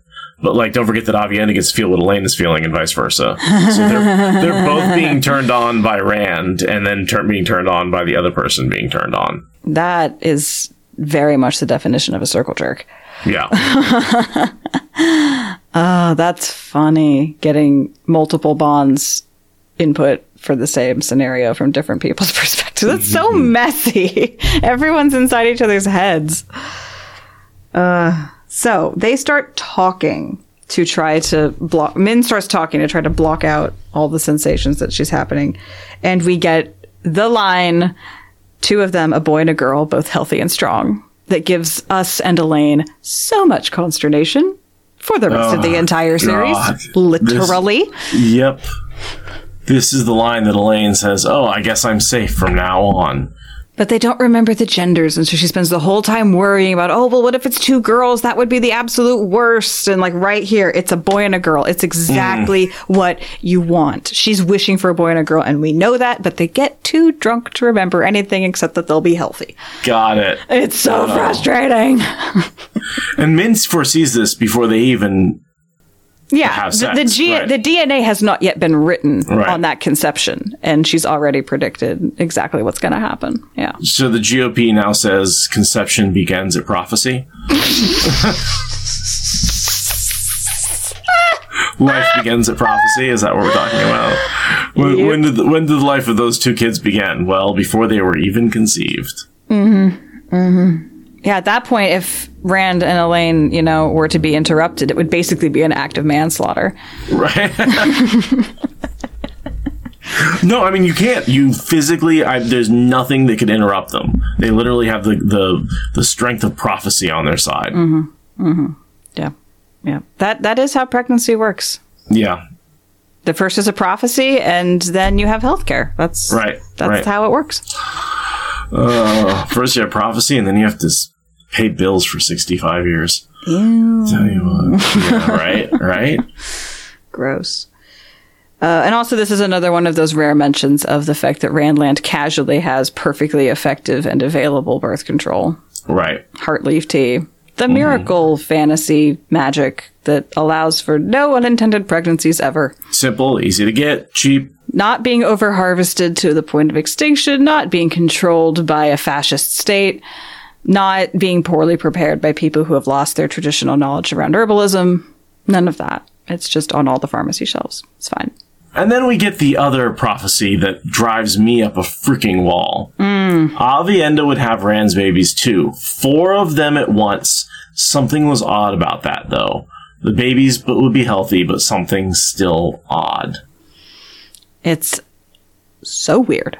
And the Sanderson explanation that we get in Avienda's Future Vision, which is absolutely not canon for what's going to happen, right? Right. That is alterable, is that the 4 children that she has, well, first of all, that she's going to birth 4 children at once, right? And secondly, that they are actually going to be this, like, channel. Perma-channel. Yeah, like, always able to embrace the one power forever and ever. And I don't like that, so I always headcanon that is a changeable future, and that I think, and this is, again, just headcanon, is that what Avienda is actually going to do is she's going to have 2 children, and Elaine's going to have 2 children, and Avienda will be the mother in the birthing First Sister ceremony, and so there'll be 4 of them all at once in the birthing ceremony, but not actual birth. That'll just be the First Sister ceremony. And Avienda will be what Amis was, right? The mother to the people who are bonded. That makes sense. So then she is their mother in literally every way except from a biological flesh and blood of my womb kind of way. Right. Oh, I like that. And that's how it's all at once, because it's this First Sister bonding ceremony, so you can have more than just 2 people. Yeah. Because the human body doesn't do... more than twins naturally. Well, it does. I just looked it up on the internet that natural quadruplets happen in just 1 in 700,000 pregnancies. Right. So, I mean, I guess you can throw Ta'Veren at it and say, yes, Rand had twins and they both had, fraternal twins and they both had identical twins at the same time. And that's how you get 4. Right? No, but even if you were to have that as a pregnancy, the medical technology of them giving birth would suggest that Avi probably wouldn't survive that. Right. Or the babies. Yeah. So I vastly prefer your magic in-world sound reasoning that gives us that something odd, but it's still a profound mother thing. Like, I like that so much better. The something odd is it's not a natural birth. It's a birthing ceremony of the One Power. Right. And it's intimately tied to her own biological motherhood because she does have her own babies. And it's all a big, happy clan of Dragon Ta'Veren. Because I like that. And you can see how a bunch of half-siblings who were born to different mothers maybe wanted to reaffirm their connection. And right, and they probably get raised together for a good portion of their childhoods. I mean, these are very much going to be a swarm of children that multiple parents are taking care of, right? Takes a village to take care of all of Rand's babies. Right. Especially with Rand not being around, fucker. So... yeah. He could be. Again, Avienda's vision could change. Yeah, he does have a whole fresh body that isn't missing parts and pieces at the end. So Min reminds Avienda about the kerchief trick, and Avienda uses it, and it works. Mm-hmm. Yeah, which then makes her feel kindly towards Min for the first time, because that was really uncomfortable. And this is the line where Min says she was just joking about the toes. She knows what toe is. She was just making a pun. Which kind of makes me like her all that much more. I love Min. She's so funny. And then she says, maybe I have toe, but we'll have to find some other way than you carving or hitting on me. I could always groom your horse if we have time. Which I'm just like, on the one hand, she knows what Ji'ito is. On the other hand, she assumes that an Aiel has a horse. I missed that. I could groom your horse, and I was like, I don't have a horse. No, if I had a horse, I would immediately get rid of him. Yeah, I completely missed that. I love Min so much. She's so worldly and so ignorant. That's so good. No, and I love how she compares her knife skills to Avienda's when I'm sure Avienda could take the knives away from her in a heartbeat. Oh my god. All she knows how to do is a couple of show tricks that Tom taught her. Like, she hasn't spent a lifetime stabbing people to death with them. No. But she's very proud of her skills, and Avienda lets her keep that dignity. It's very cute. Very nice of Avienda. Exactly. And then Brigida comes rolling up. Right. So, auras danced around her and images flickered, more than Min had ever seen around anyone, thousands it seemed, cascading over one another. So, obviously, those are lifetimes of images, because most people don't even have, one image, but these are all important events in the pattern that Min is seeing. Everyone probably represents the nugget of a story that then goes into the cycle that someone like Tom is telling. I will say Encyclopedia pointed something out, that Min didn't see these visions around Brigida when they were together in Saladar. Well, they were together for at least a week. Oh, shit, you're right. That conversation never came up. The beginning of Lord of Chaos and of Fires of Heaven. Huh. I wonder why that never got mentioned. My only explanation, and this is reaching, is that, how her memories are fading? Mm. Well, maybe when they were memories, they weren't visions, and now that the memories are going away, they've become the visions around her. We're seeing a visual representation of fading to myth. Yeah, basically all the things that she's lost in memory have become the symbols and the prophecies and the foretellings. But we're also in past lives, right? Those are all the significant events in her life. That's a reach, but it's so poetically beautiful. I'm going to take it. Yeah, that's why there weren't any before, because she hadn't lost all those memories yet. Yeah, that pleases my aesthetic sense, so I'm taking it. Rather than just a plot hole that Jordan overlooked, because now why have a plot hole when you can have a beautiful explanation like that? So Brigida goes on a rant because she's being stimulated in ways she did not consent to, and she says, "I'll kick her tickle heart around the bloody palace." I failed anatomy / never took anatomy. What the fuck part of the body is a tickle heart? She doesn't mean pussy, does she? That's not what she's talking about, is it? But you know, like, you know, the symbol, the Valentine's Day heart is basically a woman's ass. Sure, peaches and hearts and asses are all similarly shaped, right? So, you know, her tickle heart. Yeah, no, I think that's her tickle heart. That's her butt. Her butt. Yep. I mean, I cannot right now. Right? I mean, how many times have people said, "I'll kick her ass around the bloody palace"? Right? Yeah. That's all she's saying. I'll kick her ass. That makes She's the literally most saying, sense. "I'll kick her ass." Okay, I'm putting the term tickle heart into Google, and nothing is coming up. No, this is entirely in-world. This is being not weird. a weird Southern phrase that I should know. Like, no, This is just reading from context and understanding what a tickle heart could be. I disapprove so strongly. The way that Kate reads this line is so fast in the audiobooks that I've never really slowed down and looked at what this word was. But like, tickle heart? Never call someone's ass a tickle heart. Just call it an ass. God. It got past the censors. I think we're doing a lot of that in this chapter. Oof, the chapter that got past the censors. Okay. All right. But yeah, I'll kick her ass. That makes the most sense. That's the it's most way less vulgar than I'll kick her in the cunt. Yeah. Which was kind of how I was reading it. The next funny thing is she says, Brigida says of Elaine, when she behaves like an adult, I'll treat her as one. Like, she's this is an adult activity that she's doing. Right. Well, by yes. definition, that is what. Okay. One would hope. One would hope. Yes. And then we get a very interesting line. 2 months.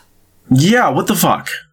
I have a theory, but please tell me, because I highlighted that and was like, I don't know what she's referring to. I don't know what's happening. Okay, so abruptly, Brigida glazed blue eyes bulged. The golden-haired woman's mouth dropped open, and she would have fallen if Min and Aviendha had not each seized an arm. Squeezing her eyes shut, she sobbed just once and whimpered, 2 months! Shaken free of them, she straightened and fixed Aviendha with blue eyes clear as water and hard as ice. Yeah, so my only theory is that it's been 2 months since she last had sex with God O'Kane in the dream, but I have such a hard time believing that it's been only 2 months since she was ripped out of Tel'aran'rhiod. Yeah. And we never get mention of her having any kind of romantic trysts at all. But that's the only thing I can think, is that it's 2 months since she last had an orgasm. That's the only thing I can think. And it just doesn't fit the timeline. It doesn't fit her character. I mean, I'm sure Brigida knows how to masturbate. Like, someone please make this make sense. And then the next line, shield her for me and I'll let you off your share. Your share of what? Of beating her. Yeah, she's. Oh, okay. In the prior page, she's like threatening, like, I'm going to beat you because you helped her into this. I will beat you both up. Right, and then she says, you know what? If you help me beat her up, I won't beat you up myself. Got you. But yeah, I don't understand the 2 months comment. Yeah, I don't, like, what has been 2 months? Because it's been more than 2 months since she got ripped out of Tel'aran'rhiod.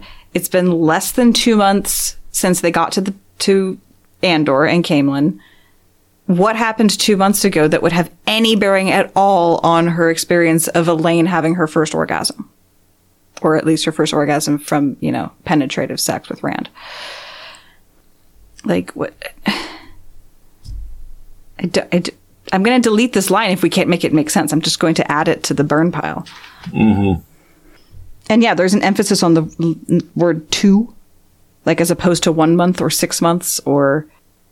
I can understand being upset at being forced to experience someone else's, like, earth-shattering orgasm. That would definitely be upsetting, but what does 2 months have to do with it? It took 2 months for her to come through that. What? Well, don't forget, a lot has happened in 2 months, right? We're talking back in, like, Lord of Chaos times. Yeah, so what happened to Brigida in particular 2 months ago? Yeah. Chat, she's been edging for 2 months and Elaine is ruining it. Honestly, That makes more sense than anything else. Elaine, you ruined my streak. Yeah, I got nothing. I've got nothing here. All right. Well, I think we can all collectively agree to just burn that line out. Wait, did she take a drink right before that? No. They go off to drink at the end of this conversation. They go off to get drunk as a drowned mouse. Okay.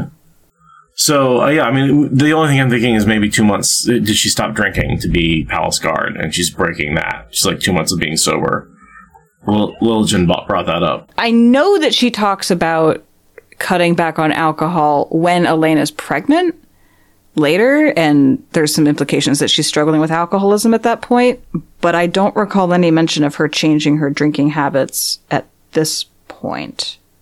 Like, she hasn't been yelled at by anyone for being a drunk. She hasn't, like, had any conversations about drug use at all that I can think of. Maybe she's just mourning the fact that she's been 2 months without a hangover, and she's going to have to get a hangover to deal with what's happening now. I mean, as a person who gives themselves hangovers kind of a lot, like, maybe that's it. But I don't know. Just reading a little timeline stuff, see if I can find anything. Yeah, what was happening 2 months ago? Yeah, it's hard to exactly pinpoint how long ago that was. Was that when Elaine did the red rod thing? Was that 2 months ago? It's been 2 months since Brigida has been forced to experience Elaine's sexual side? I got nothing. Yeah. If anyone ever has an explanation, please let us know. Because it's just weird. We'll try and revisit it. Okay, so we have Min rapidly discovering that meeting your heroes sucks sometimes. It's like, you're Brigida Silverbow, and a paragraph later she's like, this is Brigida Silverbow? Oh my god. It's so funny. But yeah, and I think here you really do have this thing where Brigida says Silverbow's dead, I'm Brigida Trihelion, right? And she's really saying that. Before she's always been like, no, I'm not Brigida, what are you talking about? I don't know. But now she's like, no, I don't have any of my memories. Like, I'm really just the person you see before you. I don't have any special abilities.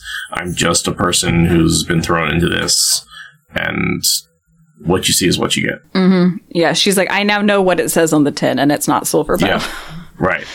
Which it totally still is Silverbow. Like, she does so many amazing things, but whatever. That's the story she tells herself. Because who she is never changed. She never had her memories before. No. She never tried to do heroic shit. She just did what she had to do. That's always who she's been.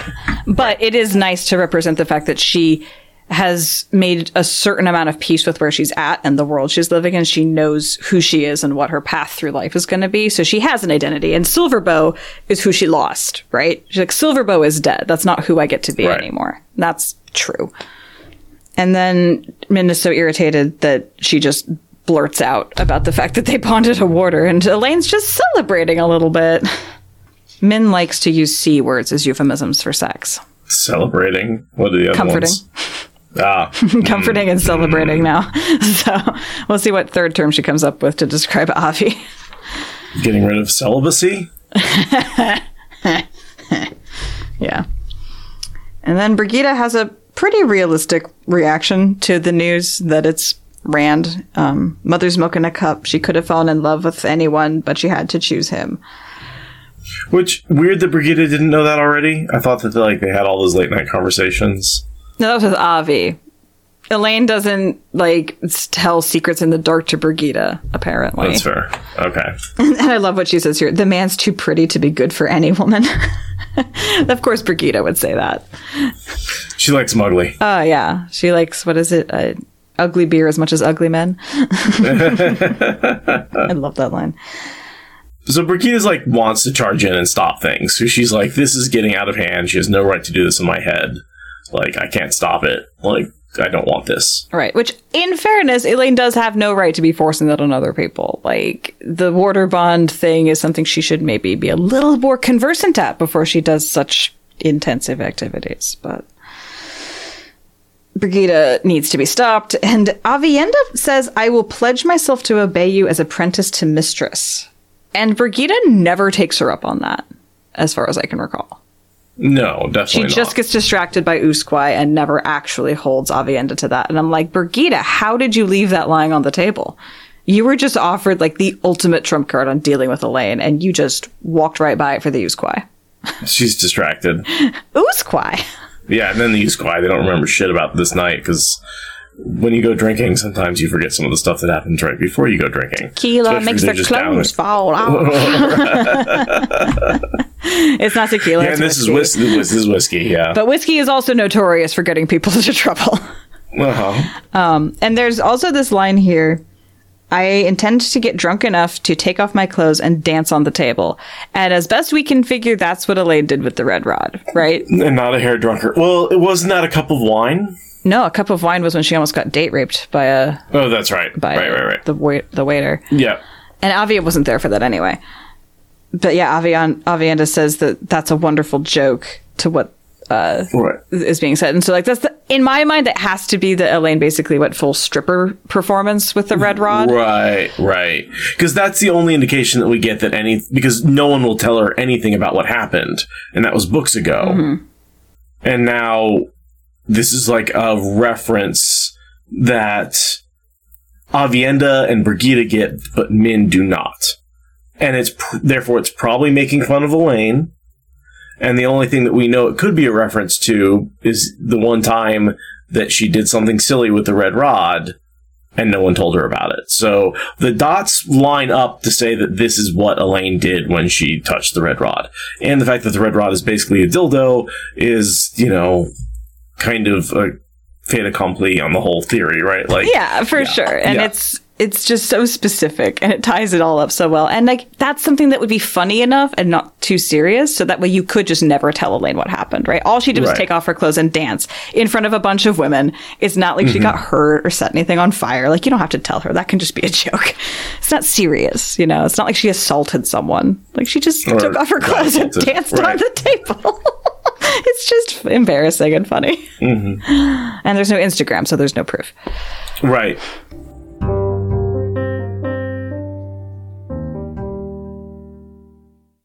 Say goodbye to your credit card rewards. Greedy corporate mega stores, led by Walmart and Target, are pushing for a law in Congress to take away your hard-earned cash back and travel points to line their pockets. The Durbin-Marshall credit card bill would enact harmful credit card routing mandates that would end credit card rewards as we know it. If you love your credit card rewards, tell your lawmakers, hands off my rewards. Tell them to oppose the Durbin-Marshall credit card bill.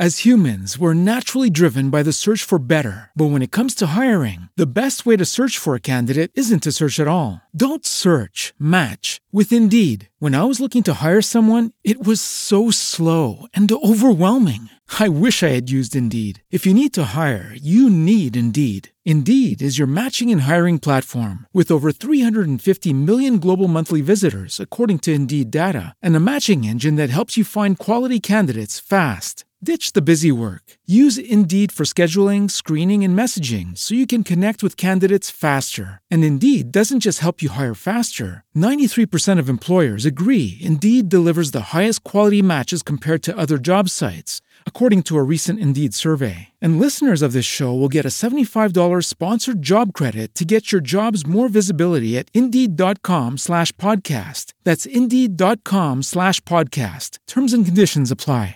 Hello, it is Ryan, and I was on a flight the other day playing one of my favorite social spin slot games on ChumbaCasino.com. I looked over at the person sitting next to me, and you know what they were doing? They were also playing Chumba Casino. Coincidence? I think not. Everybody's loving having fun with it. Chumba Casino is home to hundreds of casino-style games that you can play for free anytime, anywhere, even at 30,000 feet. So sign up now at ChumbaCasino.com to claim your free welcome bonus. That's ChumbaCasino.com and live the Chumba life. No purchase necessary. VGW. Void where prohibited by law. See terms and conditions. 18+.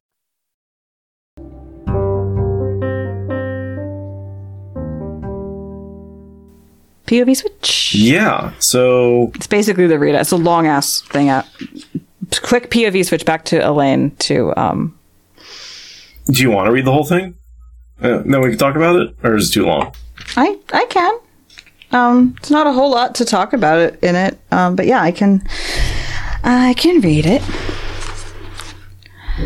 When Elaine woke the next morning, the bedchamber was icy, a light snow was falling on Camelin, and Rand was gone. Except inside her head. And her uterus. That would do. I'm sorry, but he is technically inside her uterus at this point. Oh my God. She is pregnant, or she will be pregnant in the next 36 hours. That's how biology works. Okay, I'm sorry. Just a little bit left behind. I'm sorry, chat. I'm not sorry. That would do. She smiled, a slow smile. For now, it would. Stretching languorously beneath the sheets, she remembered her abandon the night before, and most of the day as well. She could hardly believe it had been her, and thought that she should be blushing like the sun. But she wanted to be abandoned with Rand, and she did not think she would ever blush again, not for anything connected to him. Best of all, he had left her a present. On the pillow beside her when she woke lay a golden lily in full bloom, the dew fresh on the lush petals. Where he could have gotten such a thing in the middle of winter she could not begin to imagine. But she wove a keeping around it, and set it on a side table where she could see it every morning when she woke. The weave was Moghedien's teaching, but it would hold the blossom fresh forever, the dewdrops never evaporating, a constant reminder of the man who had given her his heart. Her morning was taken up with the news that Olivia had vanished during the night, a serious matter that put the kin in a tumult. It was not until Zaida appeared in a taking because Nynaeve had not come for a lesson with the Atha on Mier that Elaine learned that Nynaeve and Lan were both gone from the palace too, and no one knew when or how. Not until much later did she learn that the collection of Angreal and Terangreal they had carried out of Ebou Dar was missing the most powerful of the 3 Angreal, and several other items besides. Some of those, she was sure, were intended for a woman who expected to be attacked at any moment with the one power, which made the hastily scribbled note Nynaeve had left hidden among the remainder all the more disturbing. All right, so definitely a couple of things to talk about there. Obviously, we mentioned that the lily is her house sigil. Yes. And how it's related to the feathers that he wanted to make into a flower before. Yes. Also, we got to bring in a little bit of Dan Brown conspiracy theory. I mean, fleur-de-lis, it's something to do with Mary Magdalene. There's a Jesus thing here. Jesus something magic Illuminati. Conspiracy proven. The fleur-de-lis connection with Caemlyn and England is, that's just on the nose. Yeah, no, for sure. The fleur-de-lis iconography throughout the royal houses of mythic Europe it's a thing. Next item. The weave was Moghedien's teaching, but it would hold the blossom fresh forever. I mean, on one level, that is a little creepy, right? It's sort of a preservative weave that's... Magic formaldehyde. Yeah. Put it in a jar of magic ether. It's fine. It's like I learned to use formaldehyde from, Dr. Frankenstein, right? Like... He did horrible things with it, but it turns out it's useful for preserving roses, right? Mm-hmm. And that's not a horrible thing to do with it. And there's an interesting commentary on how a lot of their knowledge did come from Moghedien and learning from Forsaken, and that's what gave them a leg up in a lot of cases. And they use it despite the source, and so does Rand. Yeah, seriously, going against the natural order of things, not even the dew can evaporate. Mm-hmm. Where do you think he got it from? Do you think he tore up a pillow and grabbed a handful of feathers? Or... I think at this point he doesn't need feathers anymore. I think he can just... I really want to imagine him just finding a spare pillow and grabbing a handle. just like reaching into it, like ripping it open, reaching in, and using magic. Exactly, no one will ever notice. It's fine. Fluffing it back up and putting it back down, and be like, yeah, it's fine. And there's an obvious dent in the pillow. Yeah. But no, you're probably right. He probably doesn't need anything but the power of his mind or whatever. Maybe he took an old sock and was just like, this doesn't have a match anyway. It's fine. That's a new doggo. This is our neighbor's puppy. We've been house sitting for about a month. Aww. So they went on an extended trip, and he is a huge snuggle bug, and he and Timber have been getting along great and wrestling, and they've always had a chance to play together because they're neighbors. So the dog's like, Dorian. This is Dorian. Dorian. As in Dorian Gray. Aww. So... He's got a portrait hanging up somewhere that's aging and old. That's but amazing. He's a sweetie. And he is a cuddle bug. He loves being held. He loves being petted. He does this thing where if you squeeze him really hard, he groans in pleasure. Aww. And he's just like, yeah. For our audio-only audience, this is a tannish short-haired dog with bat ears and a vaguely Chihuahua-like face that looks a bit smaller than Timber. Yeah, he's probably about half Timber size. Yeah, but what kind of breed is he? He's got some kind of mutt. Yeah. But... I think a Boston Terrier combined with Chihuahua basically is going to get you there. Yeah, so he's got the Chihuahua maybe a little eyes. Yeah, but he's got these like big bat ears but he's got like more of a pug type face. He's got a really bat-like face overall. His little teeth. Look at his little teeth. Oh yeah. His little lower teeth are sticking out. Oh my god, he looks so happy and comfortable. Oh yeah, no, he'll settle into your lap and just lean into you until you're done petting him. Oh. He's a touch me 100% of the time baby. What a good boy. Yeah. Timber as in his old age has definitely gotten to the point where he's like, okay, pet me. Okay, I'm good. I'm going to go lay down over there. Leave me alone. Right? Like, he likes snuggles too at night and he still cuddles at night, but he doesn't need the constant touch that this one does. And they're friends regularly, so house sitting isn't like a super stressor on the Timber situation. And literally we're like across the hallway from each other, so if we both open our doors, the apartments are like 3 feet apart from each other, so the dogs just run in between the two households. Because whenever we're like coming home from work, sometimes the doors will just stay open for like an hour or so the dogs can like...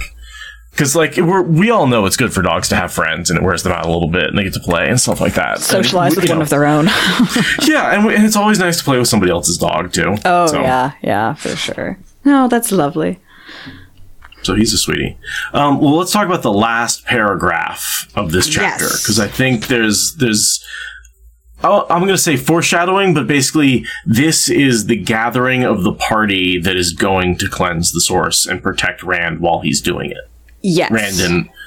Rand and Nynaeve while they are doing it. Yeah, Rand is gathering the forces he needs to execute this mission, and this was a big sweep. He got Nynaeve and a bunch of toys and a bunch of channelers, a bunch of allies he didn't even necessarily know that he was going to pick up, right? He was just here for a couple of items. He just wanted Nynaeve, basically, and he came away with a small army. Because I'm pretty sure Codswain goes with him at this point. Mm-hmm. I don't know quite how she gets brought into the loop or when she forces her way into the party, but yeah, it does. It has to be at the same point in time. It has to be, yeah. Because she's with them immediately next time we catch up with the party. Yeah, the next time we see them, right? They're heading to the farmatting, and she's like with them, and she stays outside, and they go in and get him when things go wrong, right? It's a whole thing. So she's part of the party. The Angreal, the most powerful Angreal that gets a bunch of those that get used. Nynaeve gets the Paralis net. Mm-hmm.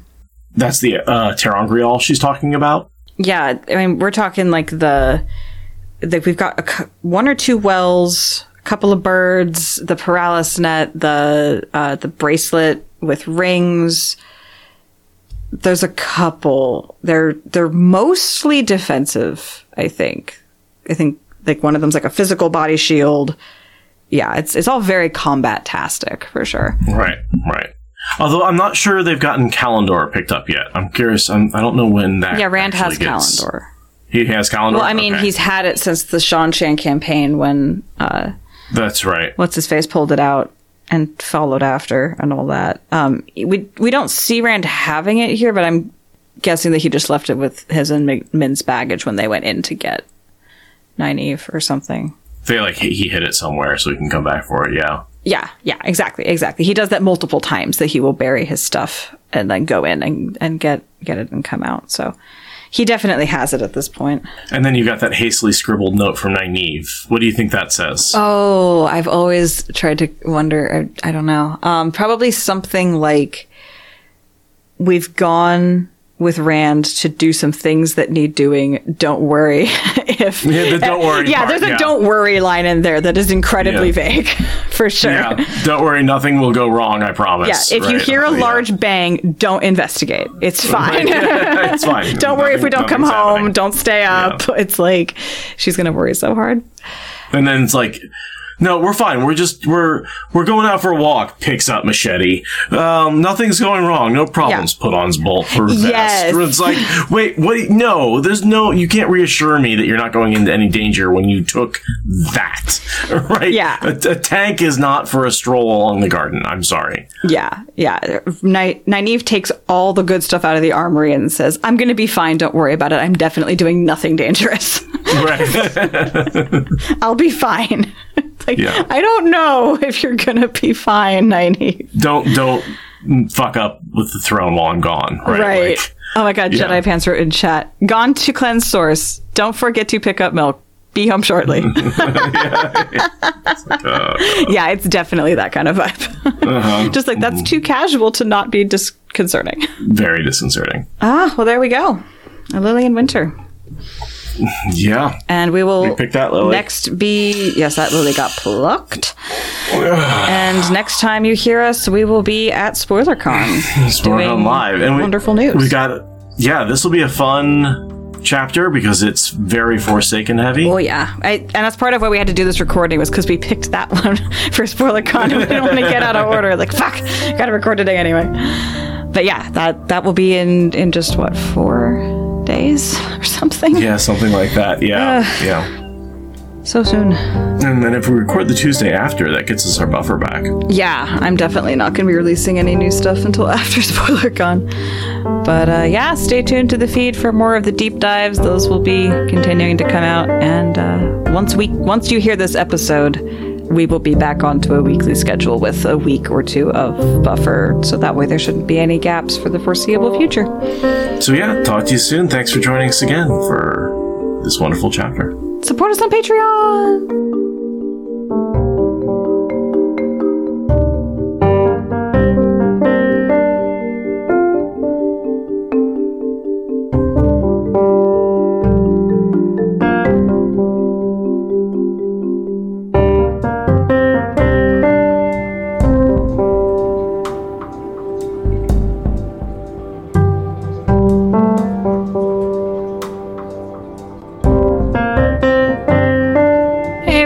Welcome back. It's been a little bit.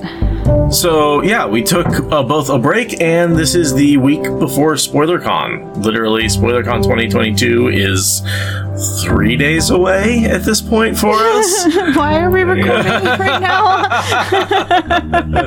Because we said we would, because we planned poorly. Past me is a douchebag.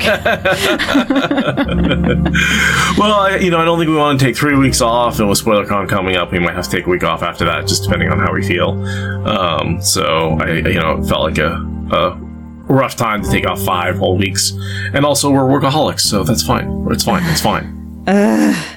Well, I hope that all of you out there have been enjoying the deep dive episode podcasts that have been coming out in the interim. As we're recording this, or as you're hearing this, you should have started to get to hear the unreleased, never before released content. So I hope you're enjoying that. And thank you for being forgiving of us taking a break, because I needed it. I think we all do sometimes, and it certainly helped me. I am starting to settle back into my job, so I'm feeling much more comfortable with energy expenditure outside of work, which is nice. Now that I just hit 5 months, so. Wow. Time flies when you're grinding through a learning curve. Yeah, no kidding. Jesus. Whew, it is a steep one. I'm still climbing it, there's no doubt, but at least I've got a set of tasks I can do that let me be somewhat independent, so I don't have to socialize all day, because that was taking a lot of my social ability. I have had an incredibly social September, and we're topping it off with SpoilerCon, so I'm going to talk to nobody for the entire month of October. I have seen so much family. I hosted my first party in my house. I will be an absolute hermit for October. Really getting ready for that Halloween spirit. Yeah. And actually, just the other day, I got talked into buying tickets to a show in Eugene on October 14th, and I know I'm going to a Halloween party. So I guess I will be talking to people on 2 occasions in October. But, oh man, September has been a whirlwind of people. And it's just gonna keep spinning. You're heading towards the eye. Oh boy. Yeah, I'm looking forward to SpoilerCon, but if I look a little deer in the headlights more than usual, that's why. Yeah, no, I've just been cooking a bunch. That's been my real sort of down time activity. But yeah, that and getting ready for SpoilerCon. I've got ribbons here, or what are they called? Lanyards. Thank you. But yeah, so those of you who are live can see them. They're pretty cool. They're orange. They say SpoilerCon 2022 in a nice, chunky, almost Comic Sans kind of font, but not really. It's got a pretty cool little like leather rivet thingy bobber at the end. It's pretty neat. I have the swag bags that you're all going to get. They're nice cotton, like little totes that have a big old SpoilerCon 2022 logo on them to hold your con wares, because I got that idea from WatCon. I really liked it at WatCon, so I took it on my own for SpoilerCon, and those are neat. I have a couple of silent auction items here with me. So yeah, it's all coming together. Yep. Last minute, but it is coming together. Isn't that our MO though? Mm-hmm, yeah. Mm-hmm. Also, we should probably offer formal podcast congratulations to Talir and Ogier Tendencies. Yes. For going through the formal motions of tying the knot for all to see. Congratulations on your wedding. Yes, we were very, very happy to. I was happy to see those pictures, and we wish you all the best in your Wheel of Time spoilers inspired journey. And I look forward to giving you a hug at SpoilerCon in person, because I think you're going to be there. So yeah, I can't wait to say that. Actually, what's funny is I'll have been able to say this to you in person before this will come out. That's true. That's true. We will definitely have hugged them and told them congratulations in person long before this episode airs. So yeah, looking forward to that. Yeah. And other personal news, I am now officially 30, 31, and 32. I have had my COVID delayed birthday party and raged out multiple birthdays, and I am now formally okay with being in my 30s, and it's all good. So that was important, because getting my birthday canceled by the pandemic sucked. Yeah. Like, to get a decadal turnover canceled by the pandemic was just... But I had a great party, broke in my house for entertaining, and just had an absolutely fabulous time. So... yeah, my 40 was during one of the resurgences, so I know how that feels. I keep going like, God, I am in my 40s. I'm almost 41. Good God.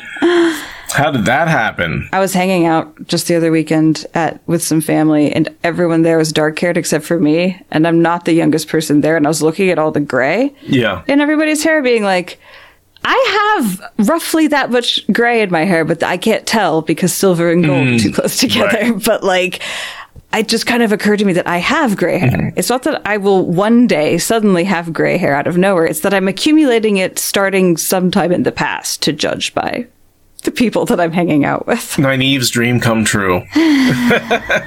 When am I going to get my gray hairs?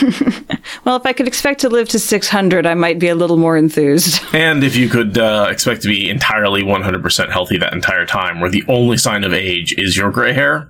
Mm-hmm. Yeah. Mm-hmm. Yeah. Yeah. Thank you for listening to the Wheel of Time Spoilers podcast. Rate us in the Apple Podcast app or support us on Patreon. Is that good enough? As humans, we're naturally driven by the search for better. But when it comes to hiring, the best way to search for a candidate isn't to search at all. Don't search, match with Indeed. When I was looking to hire someone, it was so slow and overwhelming. I wish I had used Indeed. If you need to hire, you need Indeed. Indeed is your matching and hiring platform with over 350 million global monthly visitors, according to Indeed data, and a matching engine that helps you find quality candidates fast. Ditch the busy work. Use Indeed for scheduling, screening, and messaging so you can connect with candidates faster. And Indeed doesn't just help you hire faster. 93% of employers agree Indeed delivers the highest quality matches compared to other job sites, according to a recent Indeed survey. And listeners of this show will get a $75 sponsored job credit to get your jobs more visibility at Indeed.com/podcast. That's Indeed.com/podcast. Terms and conditions apply. With Lucky Land Slots, you can get lucky just about anywhere. Dearly beloved, we are gathered here today to... Has anyone seen the bride and groom? Sorry, we're here. We were getting lucky in the limo and we lost track of time. No, Lucky Land Casino, with cash prizes that add up quicker than a guest registry. In that case, I pronounce you lucky. Play for free at LuckyLandSlots.com. Daily bonuses are waiting. No purchase necessary. Void where prohibited by law. 18+. Terms and conditions apply. See website for details.